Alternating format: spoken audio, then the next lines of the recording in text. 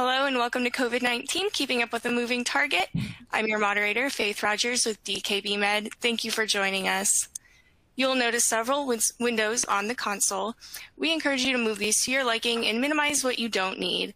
There's a group chat available to communicate with the other viewers if you're interested, and you're also able to submit questions for the faculty by clicking the Q&A button on the left of your console. Questions will be addressed during our Q&A session at the end of the presentation. At the conclusion of the presentation, you'll be able to access the evaluation and a test for credit by clicking the Claim Credit button. Your thoughts and comments are important and will help us develop CME activities on this and similar topics in the future. We'd also like to welcome our Facebook viewers today. Matt will be moderating the Facebook chat. Please ask your questions in the chat for us to direct to faculty. He will also post a link to Claim Credit. We are pleased to welcome two expert faculty members, Dr. Paul Auwaerter, Clinical Director of the Division of Infectious Diseases at Johns Hopkins School of Medicine. And also joining us is Dr. Chuck Vega, Health Sciences Clinical Professor of UC Irvine Department of Family Medicine. Dr. Auwaerter, Dr. Vega, thank you so much for your time today.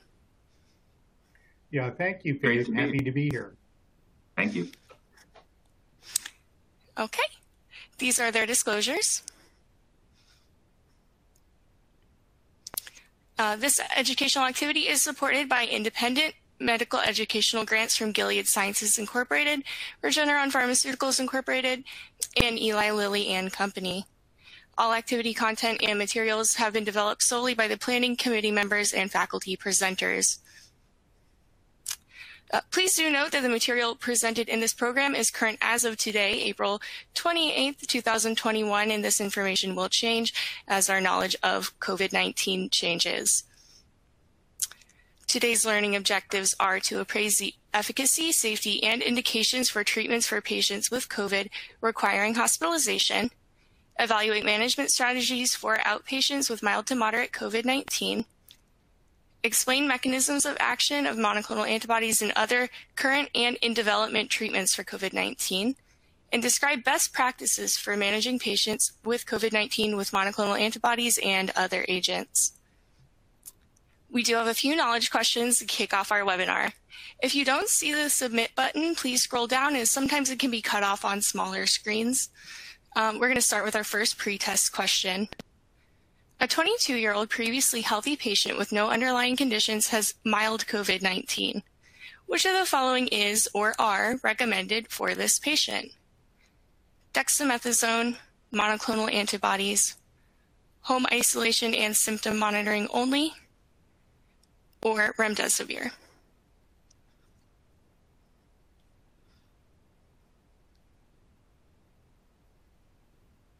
Okay. Our next question is, monoclonal antibody products are authorized to treat which group of patients with confirmed COVID-19? Any patient, any non-hospitalized patient, 18 years of age or older, non-hospitalized patients 12 years of age or older at high risk for severe disease, or patients hospitalized for COVID-19 12 years of age or older requiring oxygen support.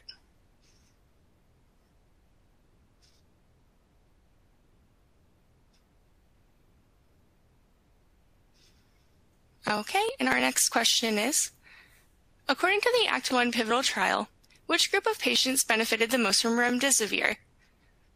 Was it all included patients benefited equally? Was it patients not receiving oxygen, patients on oxygen not requiring mechanical ventilation or ECMO, or patients receiving mechanical ventilation or ECMO?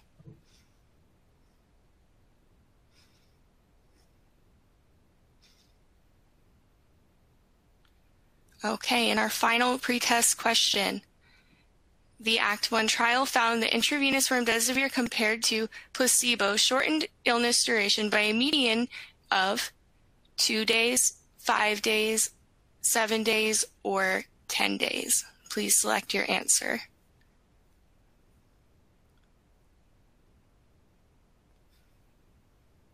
Okay, thank you very much. Again, we will revisit these questions at the end of the webinar, but for now I will turn the presentation over to our faculty, Dr. Vega.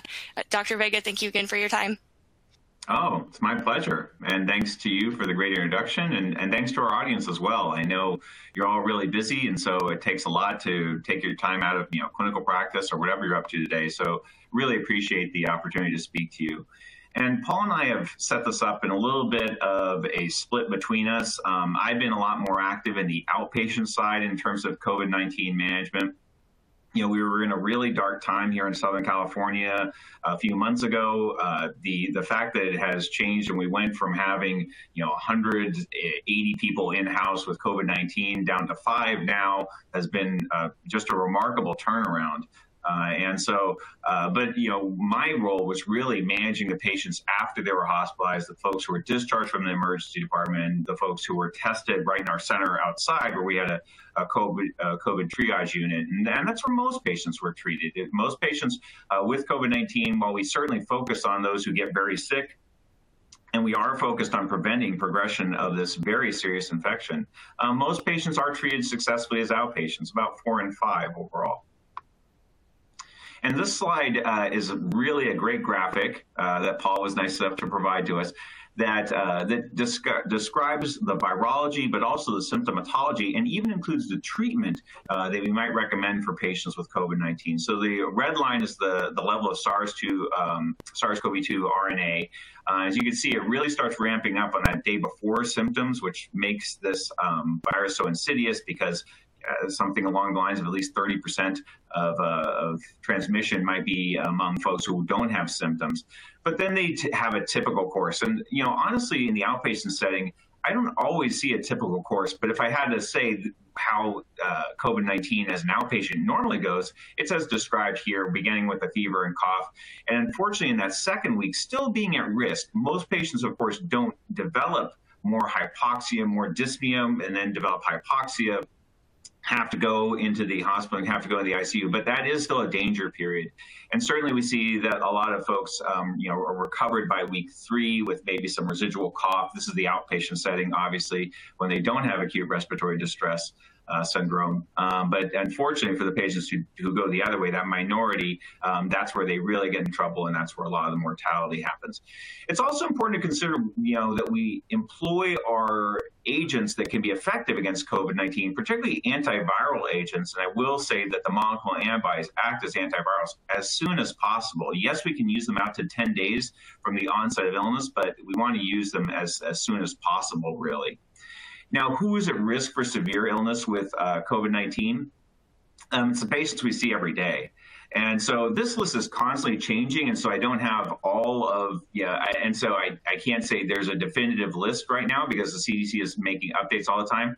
But the folks who are particularly important in my practice: obesity, very common; diabetes, very common; chronic kidney disease, COPD, very common; and cerebrovascular disease, including I have a lot of patients with a history of cerebral palsy.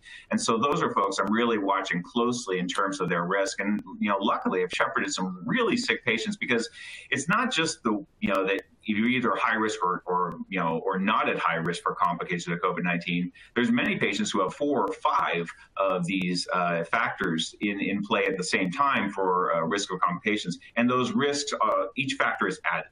So yeah, luckily I've seen patients with 5 or 6 of these various factors, including being well advanced in age, and they've been okay. We pulled them through. Those patients, by the way, received monoclonal antibodies that I'm thinking of too. And in a few cases earlier in the course of the pandemic, they made it through good grace, I guess. I think it's also important to call out that people of color have been disproportionately affected, particularly Black individuals, American Indians, Alaska Natives, and Latinx, which is my primary practice here in Santa Ana, California. So this is another group that I pay special attention to. Oftentimes we're seeing crowded living conditions. That's certainly in my practice. We're seeing a lot of frontline workers who have to work. There's no real other option. So there's a transmission public health issue, but also a lot of chronic illness, higher rates of chronic illness leading to potentially some real risk of severe disease. And I'm sorry if I stepped off for a minute there. That's I swear I'm doing my best. So ambulatory patients, let's focus on them, and let's look at some principles of management. One is you have to have a system for monitoring. I was pretty happy with our telehealth system, especially as we started getting more experience with it and developing it appropriately. We were able to follow up patients within 48 hours of their positive test and check in on their symptomatology. Dyspnea is the big one I was watching for. Unfortunately, we had to send some patients to the ED, but of course, when we were trying to be conservative with our resources for healthcare use, we tried to avoid that if possible. Pulse oximetry became a lot more valuable, but don't forget just a simple thermometer too. A lot of patients didn't have one, and I was hearing reports about tactile fevers, so I wasn't sure when I could release them from being isolated. So just those simple tools can be very helpful. Also, make sure that that the patients understand how to use those tools. And if they say get a oxygen saturation level of 74%, but they feel fine, recheck it. Obviously, the first rule when you get an abnormal result that doesn't seem to jive with the clinical picture and the person or the patient in front of you is go ahead and recheck it. And a lot of patients were doing that. I think we're pretty familiar by now with the rules regarding isolation. Luckily, we're not seeing a lot of requests from employers, hey, this patient needs to be retested for COVID-19. That's not a great strategy. Many patients will continue to shed virus even though they have minimal symptoms, including no fever. So writing letters for those patients to those employers was an effective tool where we were able to get them back to work, which was so critical for many of our patients. And in terms of quarantining, 14 days is still optimum, but 10 days could be considered. There is a test and break quarantine strategy, but still the person who is quarantined would have to wait at least 7 days from when they had contact with the person who was ill with COVID-19, and they have to be tested at least 5 days after that contact. So I don't think it's a highly valuable strategy for saving maybe a few days to have to go in and get tested, and you're breaking quarantine to do that. Okay, let's talk about antiviral therapy. It was part of the questions and part of the discussion, in your pre-test. And the key is these really are antiviral agents. Think of them that way. It really helps you overall. So one of the cocktails of monoclonal antibodies, and that's the only thing that's available now, bamlanivimab plus etesevimab. You may ask, well, what happened to bamlanivimab as monotherapy? I'll get there. Don't worry. But these two different monoclonal antibodies bind to different parts of the spike protein, different epitopes of the spike protein, and they seem to work better together than separate. You might be thinking, well, what about the new variants? That's exactly why this cocktail was developed. Bamlanivimab really seems to improve the performance of bamlanivimab as monotherapy when used for these variants. But the BLAZE trial was initiated before those variants had emerged, and it was really designed to look at virologic outcomes. Clearance of the virus by day 11 was the primary study outcome. And bamlanivimab alone actually failed in that outcome because so many patients did better. Think back to the slide with the RNA levels. Many patients will not be shedding virus at day 11, at least significant amounts. So therefore, it didn't separate from placebo in that outcome. But to me, as a clinician, a much more important outcome, clinically speaking, was the fact that there was a lot less use of healthcare resources, especially ED visits and hospitalizations associated with the use of this cocktail, bamlanivimab plus etesevimab. And it's the patients that we see every day. You can see a diverse patient sample. This is a middle-aged group. This isn't a group that's, in that older population that's really at high risk for complications. And you can see the dosage there. It is an IV infusion. Both of the monoclonal antibodies that are available to treat COVID-19 as outpatients are available as IV infusions, and that's really one of the tricks that I'm happy to talk about if you have questions about it or want to talk about solutions that have worked for you. It's really been the logistics as opposed to the efficacy and what we know about the efficacy and safety of these agents that has made, I think, their use a little bit more challenging. So I think the science is there. It's just a question of how do we actually access this and get it promptly, again, very promptly to individuals with COVID-19. That's been something of a challenge, but something that we worked through in our health system to get it on board in a much more efficient manner as we got more experience with it. But I will say, when we first got it, it came with a 4-page manual on how to use monoclonal antibodies and like the protocol. And it was in like a 6-point font. I'm like, oh my goodness, we're never going to get this on board because we're also dealing with this huge influx of 100 patients a day with new COVID-19. And so it was a real, it did seem like a big challenge, but we overcame it. We overcame it with some real good teamwork across our health system. And I'm happy to talk about that later if I feel like. In the Blaze 1 cohort, this is another report from that same ongoing study. Using now bamlanivimab 700 milligrams with 1,400 milligrams of etesevimab. That's the authorized dose, and you can see a significant reduction in healthcare resources. And it turns out that lower dose, pharmacologically, achieves concentrations which were similar to the higher dose, and that's why this lower dose has been approved and what we're using moving forward. There is another monoclonal antibody out there, so there are choices. Casirivimab plus imdevimab, its emergency use authorization, or EUA, was in November 2020, based on results of a fairly large placebo-controlled trial. Again, these are outpatients with mild to moderate COVID-19, diverse patient sample, and these patients generally had a underlying risk factor for severe COVID-19. So obesity was the most common one in this particular study. And so overall, again, similar to the previous study I was describing, Blaze 1, there was a reduction in healthcare use overall in terms of ED visits and hospitalization. In both of these studies, the folks who were at highest risk, those who were older and those who were carrying more chronic illness, seemed to do better overall, which is exactly what we want to see. There were generally very few adverse events overall, and you can see that the dose there was 1,200 milligrams each of casirivimab and imdevimab. Another logistical concern that can be a challenge is that during these IV infusions, there has to be a crash cart available because it is a monoclonal antibody and there is a risk of a severe reaction such as anaphylaxis. Looking at the clinical trials, there were really just a couple events that might be described as severe that could have been related to the infusion. And broadly, as these agents have been applied nationally, I just haven't seen any safety signals of frequent or even somewhat common infusions reactions that are that severe that require a crash cart. They do need to be present, and personnel have to be present to know how to use them. But it certainly appears to be extremely rare, and not necessarily something that should hold somebody back as an individual from receiving the monoclonal antibody if you think it's warranted, because they are an outpatient at high risk of complications. And in terms of other side effects, these agents are really well tolerated with a side effect profile that's similar to placebo overall. This is new data on casirivimab plus imdevimab. This is a phase 3 study, so a larger number of patients. They had a high risk for complications for COVID-19, another diverse sample. Here we see that same reduction in hospitalization, but also death. Either of those outcomes was improved with casirivimab plus imdevimab versus placebo. Also a shorter course of illness. And so this study was actually stopped early because of a clear difference favoring the active intervention group with casirivimab and imdevimab. So what about those variants? I promised I would get back to them, and then I probably faded out for a second, so I did promise.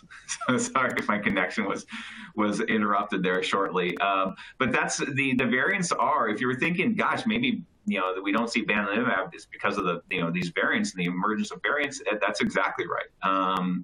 Even though B117 is now the predominant strain in the United States, and bamlanivimab was not affected by that one, it's the emergence of these other variants that don't have certainly a majority of cases. They're still a relatively smaller proportion of cases overall, but could grow.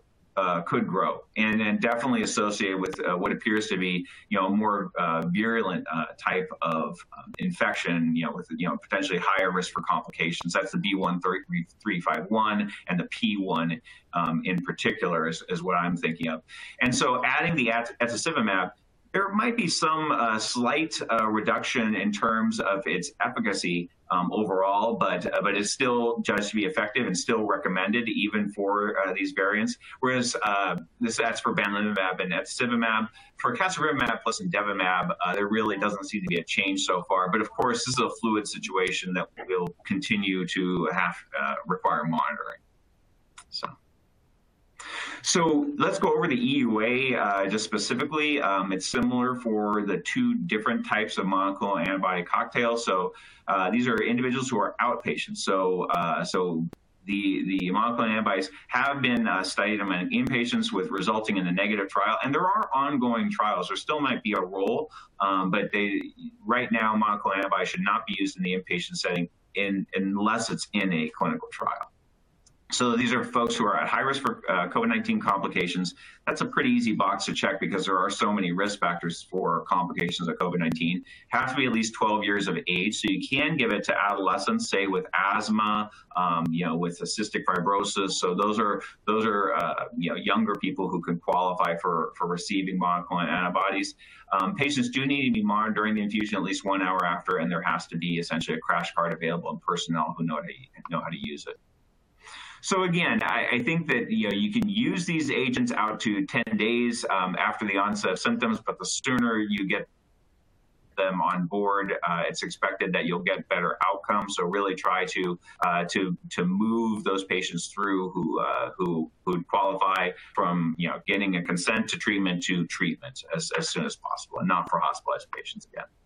The recommendations regarding the monoclonal antibodies have shifted a number of times, but right now the NIH recommends them for outpatients at high risk, either cocktail, and the Infectious Disease Society of America more or less reflects that same sentiment with recommending for patients with mild to moderate illness as outpatients, but also watch for that local variant susceptibility.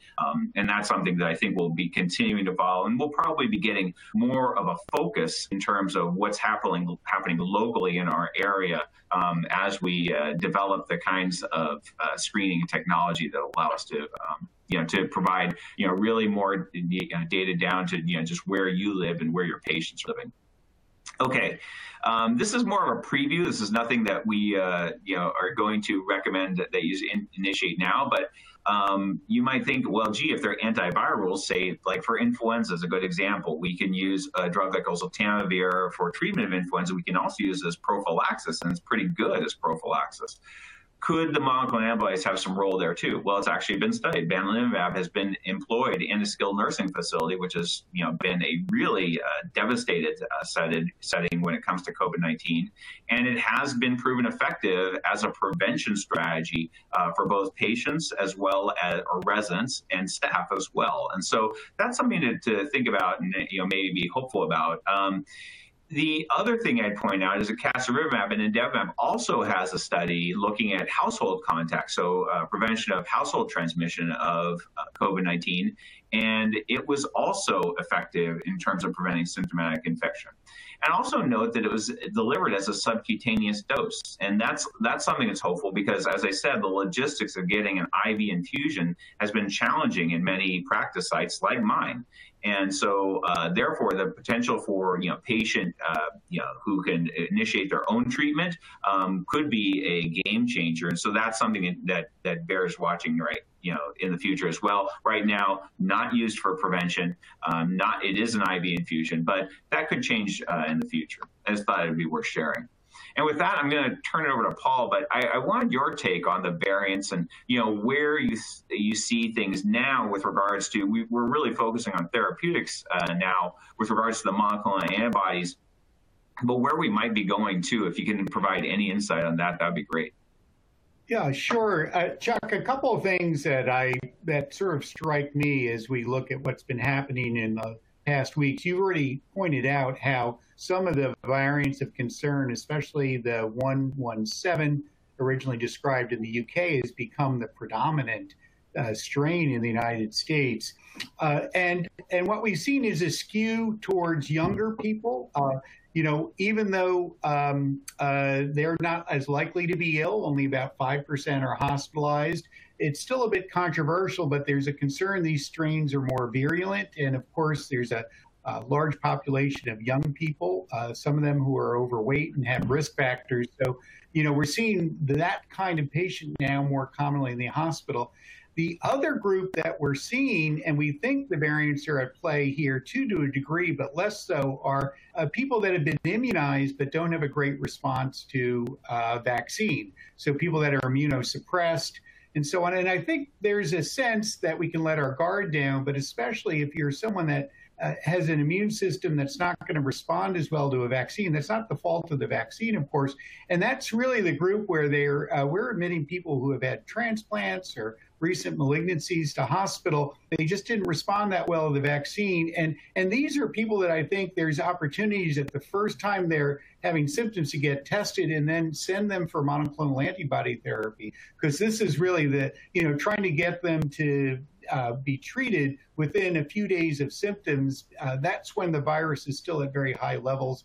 And this kind of monoclonal antiviral therapy would have most effect. So I think it's quite underutilized, and we do have to change our frame of reference a little bit and make sure if someone calls up and says, I have symptoms that could be COVID, even if they've been immunized, what's their risk factors and so on. And there's sometimes some urgency there, even though on the whole, the vaccine picture is so bright because on average, people just have mild disease, but that's not going to be true for everyone. And there's a whole bunch of unimmunized people, and our community rates are still substantially high in most parts of the country.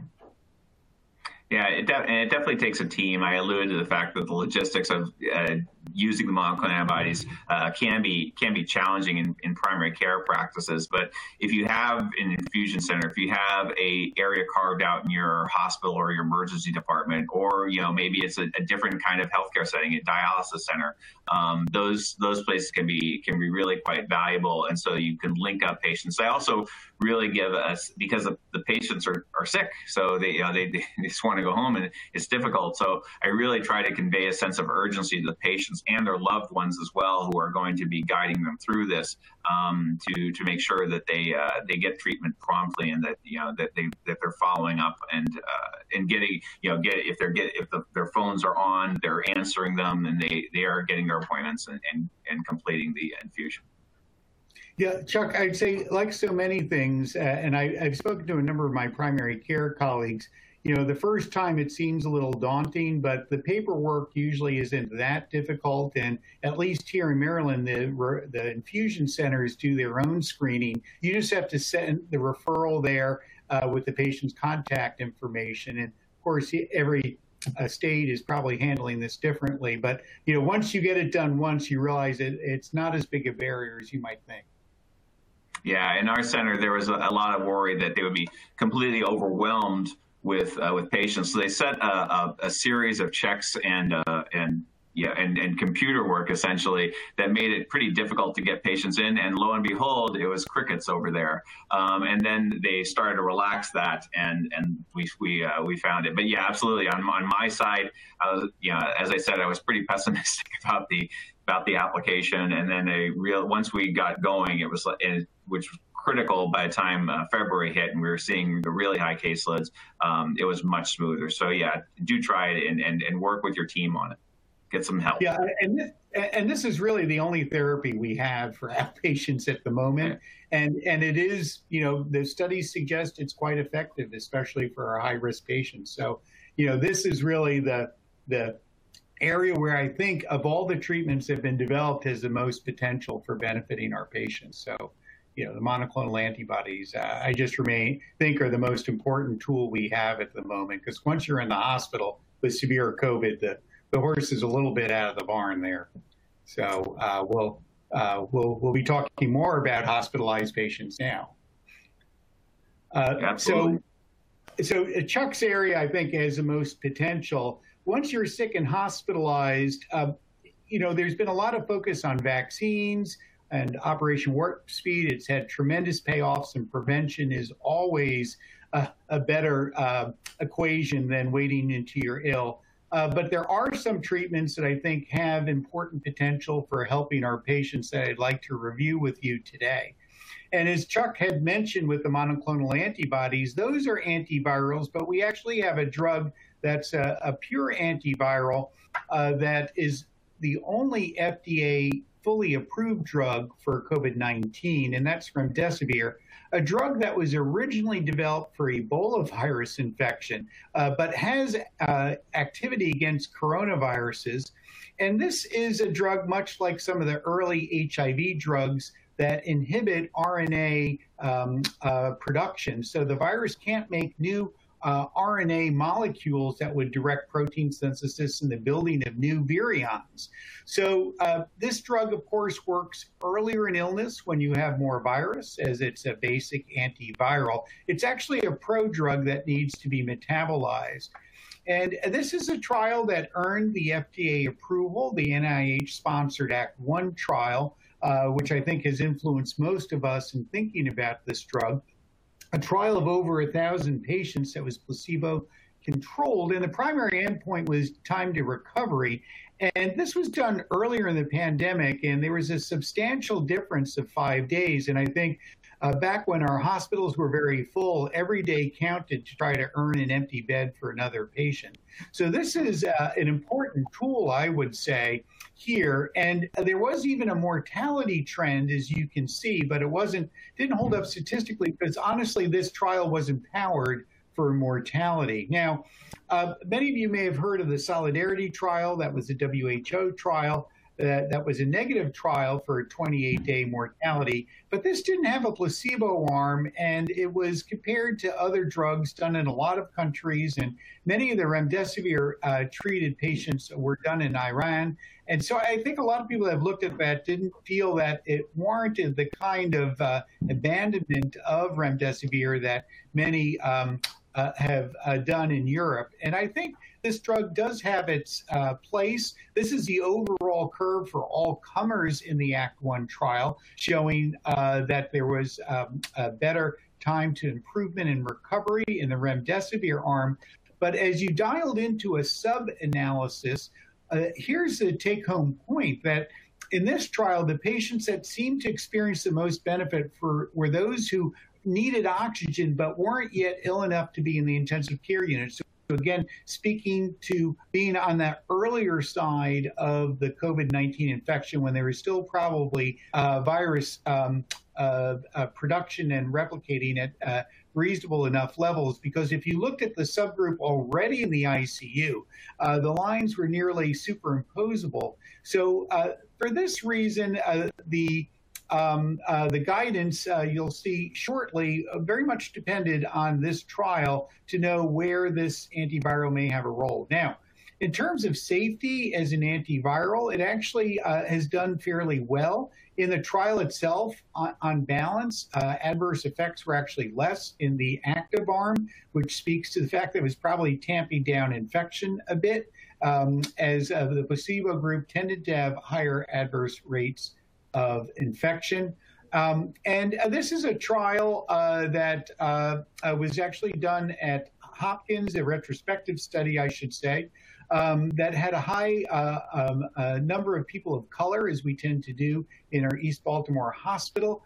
And this was done later, or at least included patients throughout the pandemic and through the fall. And we still found a difference of 2 days in terms of clinical improvement, but we also saw a mortality benefit there. Although, again, the people early in the trial, of course, were having the highest mortality in almost all trials. So I think this is a drug that does have its place. And as you look at this observational trial looking back, it does seem to fit pretty well with ACT-1 criteria and for benefit with use in that population. So the NIH pretty much has taken the ACT-1 trial and said that this drug should be used if people are sick with severe COVID, needing oxygen, but not ill enough to be in the ICU.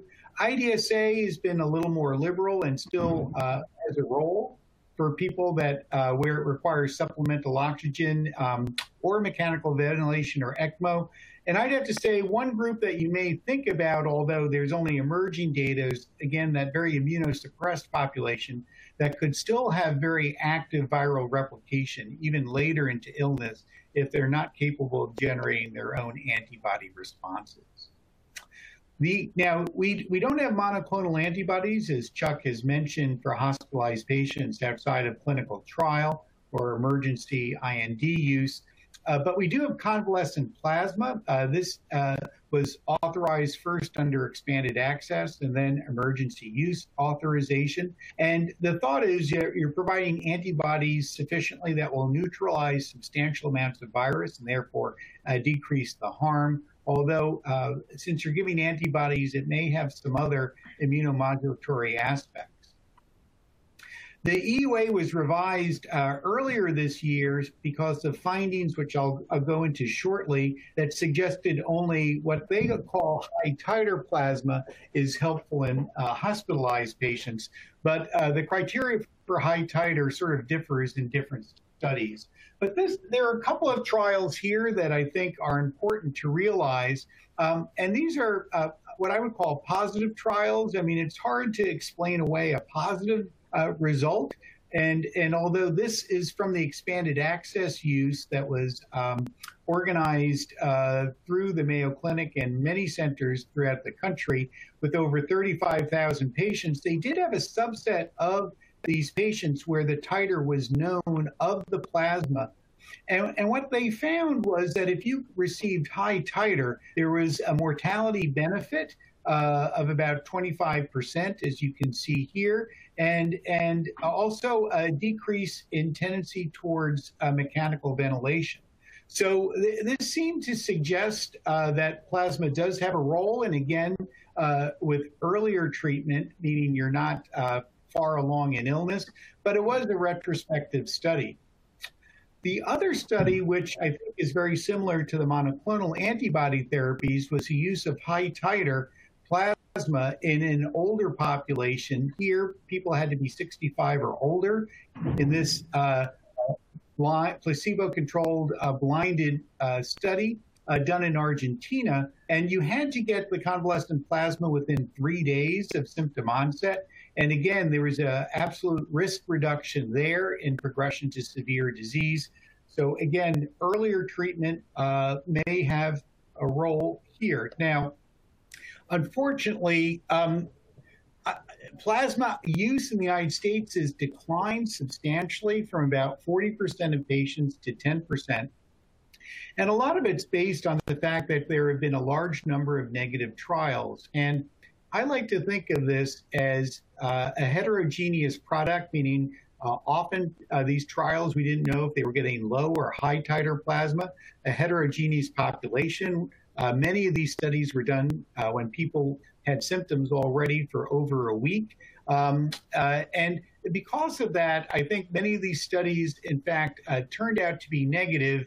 And the recovery trial, a large trial that has been done in the United Kingdom, said there was no mortality benefit. It was essentially equivalent to not receiving it in that group, and said that there's not a role. And I think this has driven down the use, but I think this does have a role. And the meta-analysis, I think, has persuaded a lot of our colleagues who are on clinical guidelines looking at the evidence to say the NIH said there's insufficient evidence to recommend for or against.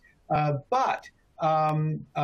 this is even true in patients, this is true in patients who have impaired immunity, and the IDSA recommends against it. And personally, I think you have to look at the positive trials against all these negative trials that can be explained in large part. So if you know you have access to a high titer plasma unit, you have a patient early in therapy, and especially if that person has a weak immune system, I think there may still be a role for your patients who are hospitalized early in illness.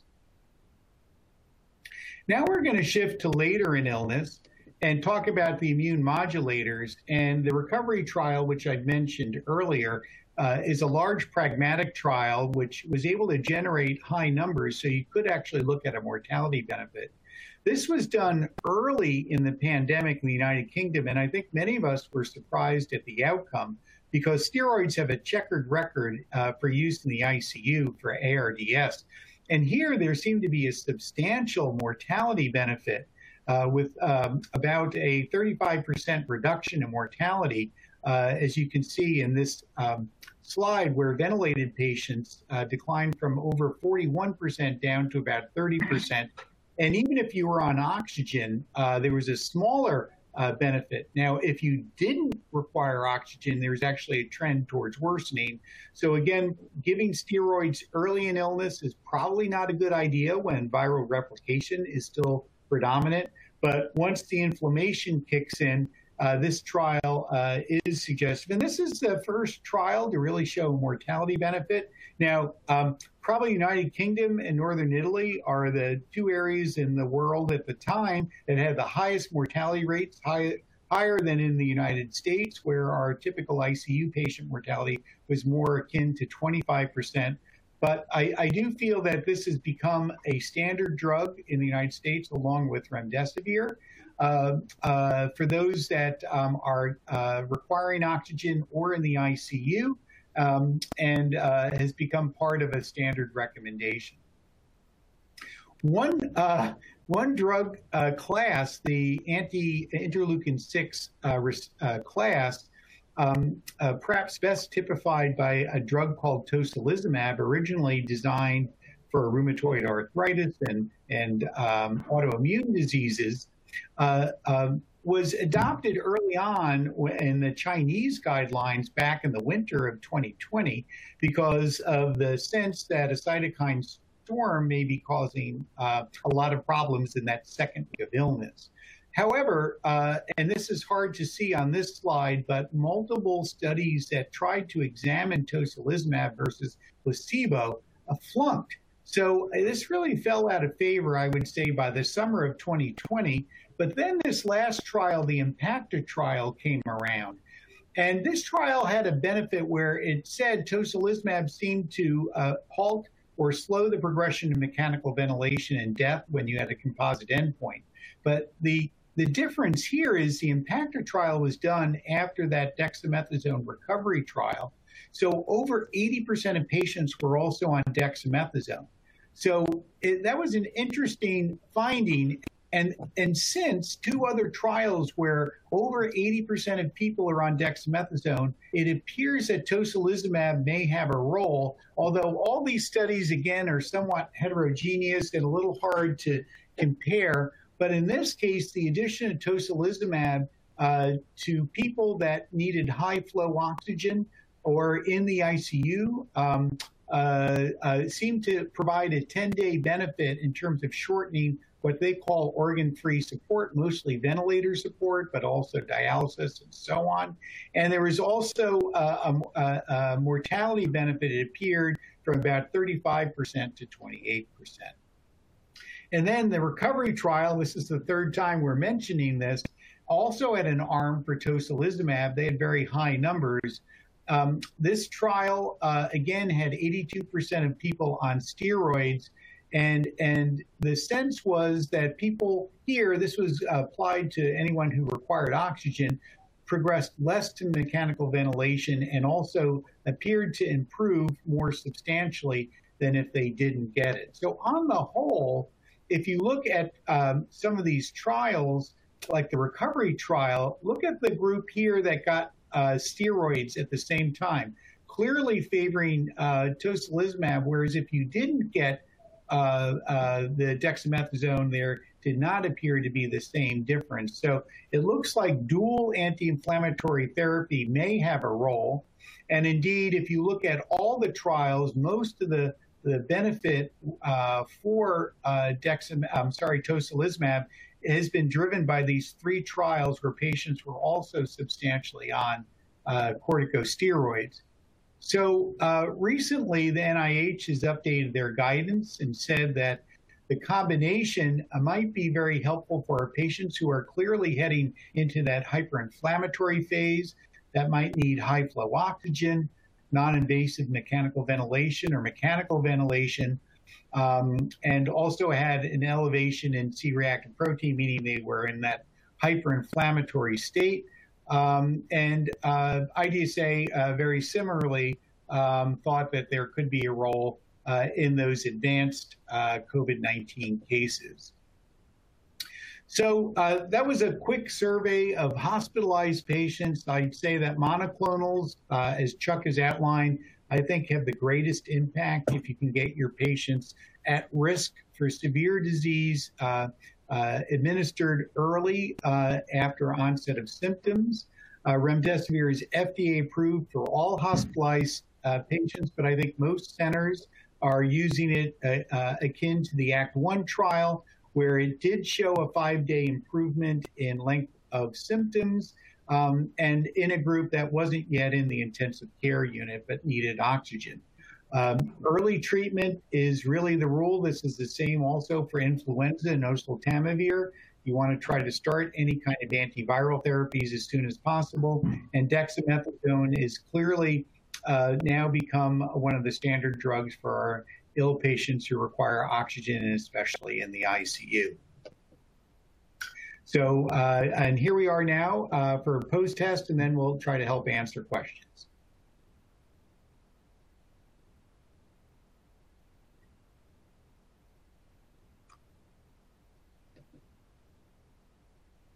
Okay. Faith, you with us? Yes. We may not have faith. So we have charity, we may not have faith. So yeah, I can. I've got the question and answer. Maybe you could take the first one, Paul, and I could jump in. Sure. A 22-year-old previously healthy patient with no underlying conditions has mild COVID-19. What's recommended here? Is it dexamethasone, monoclonal antibodies, home isolation, symptom monitoring only, or remdesivir? Go ahead and make a selection. Thank you to both of you for swooping in, coming to the rescue. As a note, these slides will be available after the webinar. They should be available now in the resource window. As we go through the post-test, please ask any questions you may have for faculty by submitting them in the Q&A box. Here's what you said in the pre-test for our first knowledge question. And a few more of you said home isolation and symptom monitoring only. So what was the correct answer here to our faculty? It was home isolation. Remember, it's a 22-year-old person, so without any risk factors for complications of COVID-19, they should do just fine on home isolation and symptom monitoring. And so monoclonal antibodies in particular would not be indicated in this case because of the lack of a risk for complications of COVID-19. Great job, 93%, excellent. Fantastic, thank you. And our second question is, monoclonal antibody products are authorized to treat which group of patients with confirmed COVID-19?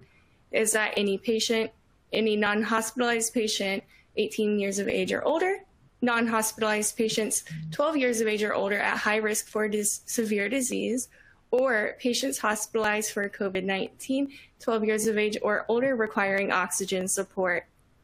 Please answer now.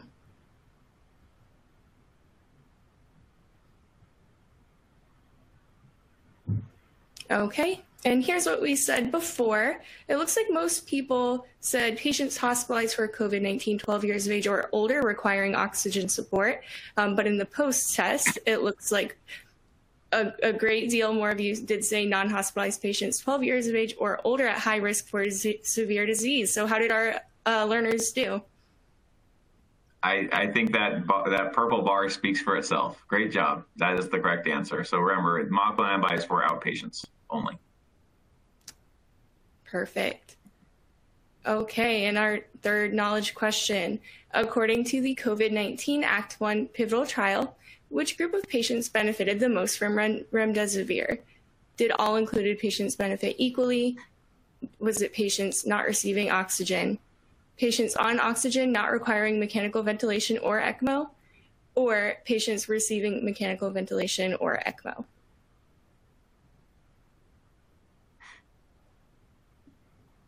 Okay, and it looks like most people in the pretest said patients on oxygen not requiring mechanical ventilation or ECMO, and after. Okay, and even more of you. So what was the correct answer here? Dr. Auwaerter, I'll toss this one to you. Yeah, no, I think our listeners today, thank you. You hit it spot on with the correct answer. And so as Chuck said, it speaks for itself. This is really the group that seems to have most impact on average. Fantastic. And this is our final post-test before we go to the Q&A. So the ACT-1 trial found that intravenous remdesivir compared to placebo shortened illness duration by a median duration of, was it 2 days, 5 days, 7 days, or 10 days? Okay. And this is what you said before. And here's what you said after. Any comment there, Dr. Allwater? Yeah, so I think this is a little tricky only because one of the studies, the ACT-1, said 5 days. That's the correct answer. Some more recent data I showed said 2 days. So a little tricky because we said the ACT-1 study. The overall important aspect, which everyone got, is it did shorten the duration of illness.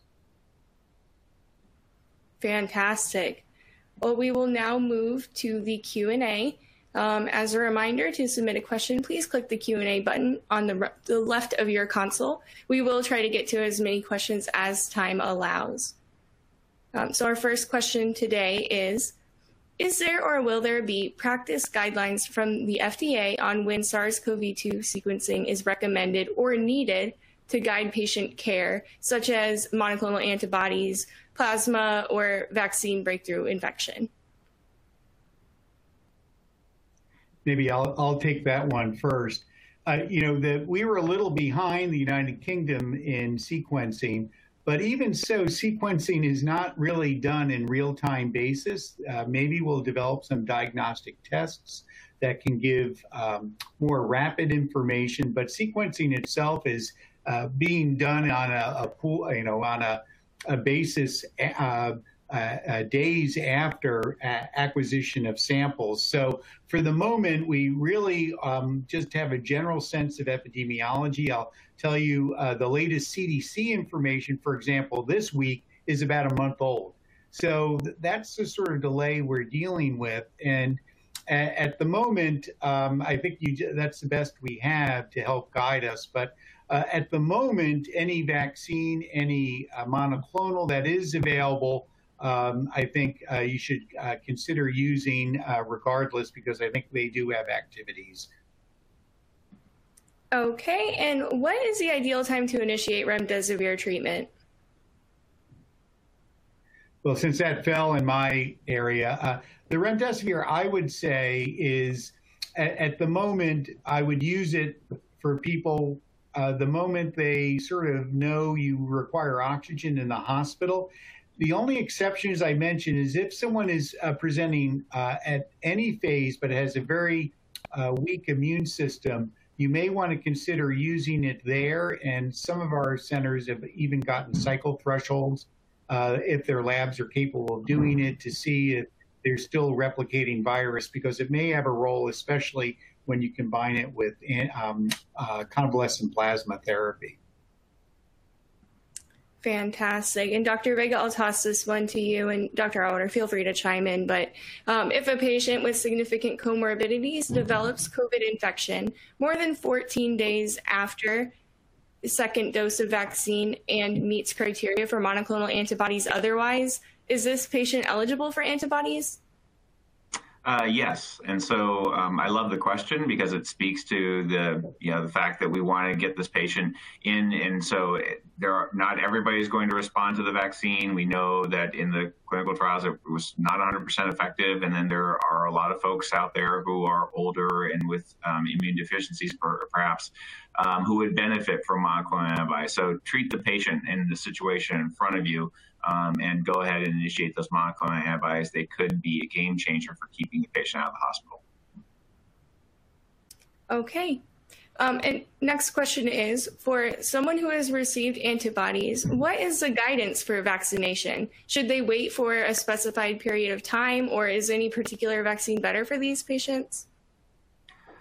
There is guidance. The patients are supposed to wait 90 days since the administration of monoclonal antibodies to receive the vaccine, and that's a reasonable period because they had the infection. And they have monoclonal antibodies on board. They're likely to be protected in that interim, and so 90 days is the recommended interval. And but those patients should still be vaccinated. They should not believe that they're going to be immune from COVID-19 for a year or two or whatever, definitely bring them in for a vaccination. Okay, thank you very much. The next question is, are there contraindications to remdesivir? And maybe you could talk about those a little. Yeah, sure. So I would say the major one, obviously, I don't think too many people are going to have a hypersensitivity known to remdesivir at this point, is if your liver function tests are more than 5 times normal, because there have been rare instances of remdesivir driving hepatotoxicity. The one area that gets a lot of questions actually is regarding renal dysfunction, because there is a warning on the remdesivir packaging, and that has to do not with the remdesivir, that has not to do with the remdesivir drug, but rather to the excipient, the carrier, which is cyclodextran. This is the identical carrier in an antifungal drug called voriconazole. And we know from years of using intravenous voriconazole in the ICU that this is not an issue. There seems to be no toxicity. And this has been borne out in a number of studies. So 5 days of remdesivir, even for patients on end-stage renal disease and so on, this is something that I think should still be administered. And I think if people are holding it because of the FDA warning, which is more just of a warning, it's not a contraindication, I think you're doing a potential disservice to your patients. So, there are a number of observational studies in our own Hopkins experience. People that got remdesivir, including renal transplant patients, by and large did better than those that didn't get it. Okay, thank you. I'm going to take a couple more questions. This question is there a genetic basis to worse outcomes for African American and Hispanic individuals, or is this a social determinant of health? Yeah, that's been a subject of some intensive study and debate, and it certainly seems to be it's more of those social determinants of health. When the results are adjusted comparing white, Black, and Latinx populations for things like their socioeconomic status, education level, a lot of those disparities start to fall away. So it doesn't seem to be a strong genetic underpinning here. It is the fact that folks who are from those communities, Black communities, Latinx communities, generally have more comorbidities, more difficulty accessing healthcare, more crowded conditions, et cetera. Great. Thank you for that. And our next question is, if a vaccine is given less than 9 days of receiving antibodies, does this reduce the effectiveness of the vaccine? Yeah, I mean, I would just add to Chuck's response quickly that there is the potential that having the monoclonals around, which, you know, given their half-life, means you probably have some even more than 60 days after receiving it, could sort of mop up some of the spike protein and therefore reduce your body's chance of developing a response.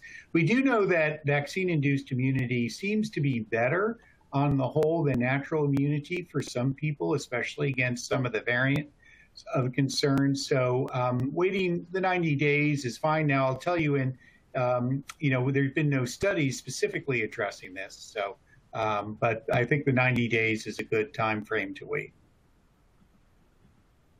Okay, thank you again. For our audience, if you would like to claim credit, please click the claim credit button that will appear when the webcast ends. Please also be on the lookout for our 30-day survey, which you will receive in the email. As always, your responses will help us develop further education. Thank you for joining us. And Dr. Auwaerter, Dr. Vega, thank you for joining us. Thank you. Thanks, everybody. Stay well. Thank you. Yep, please do.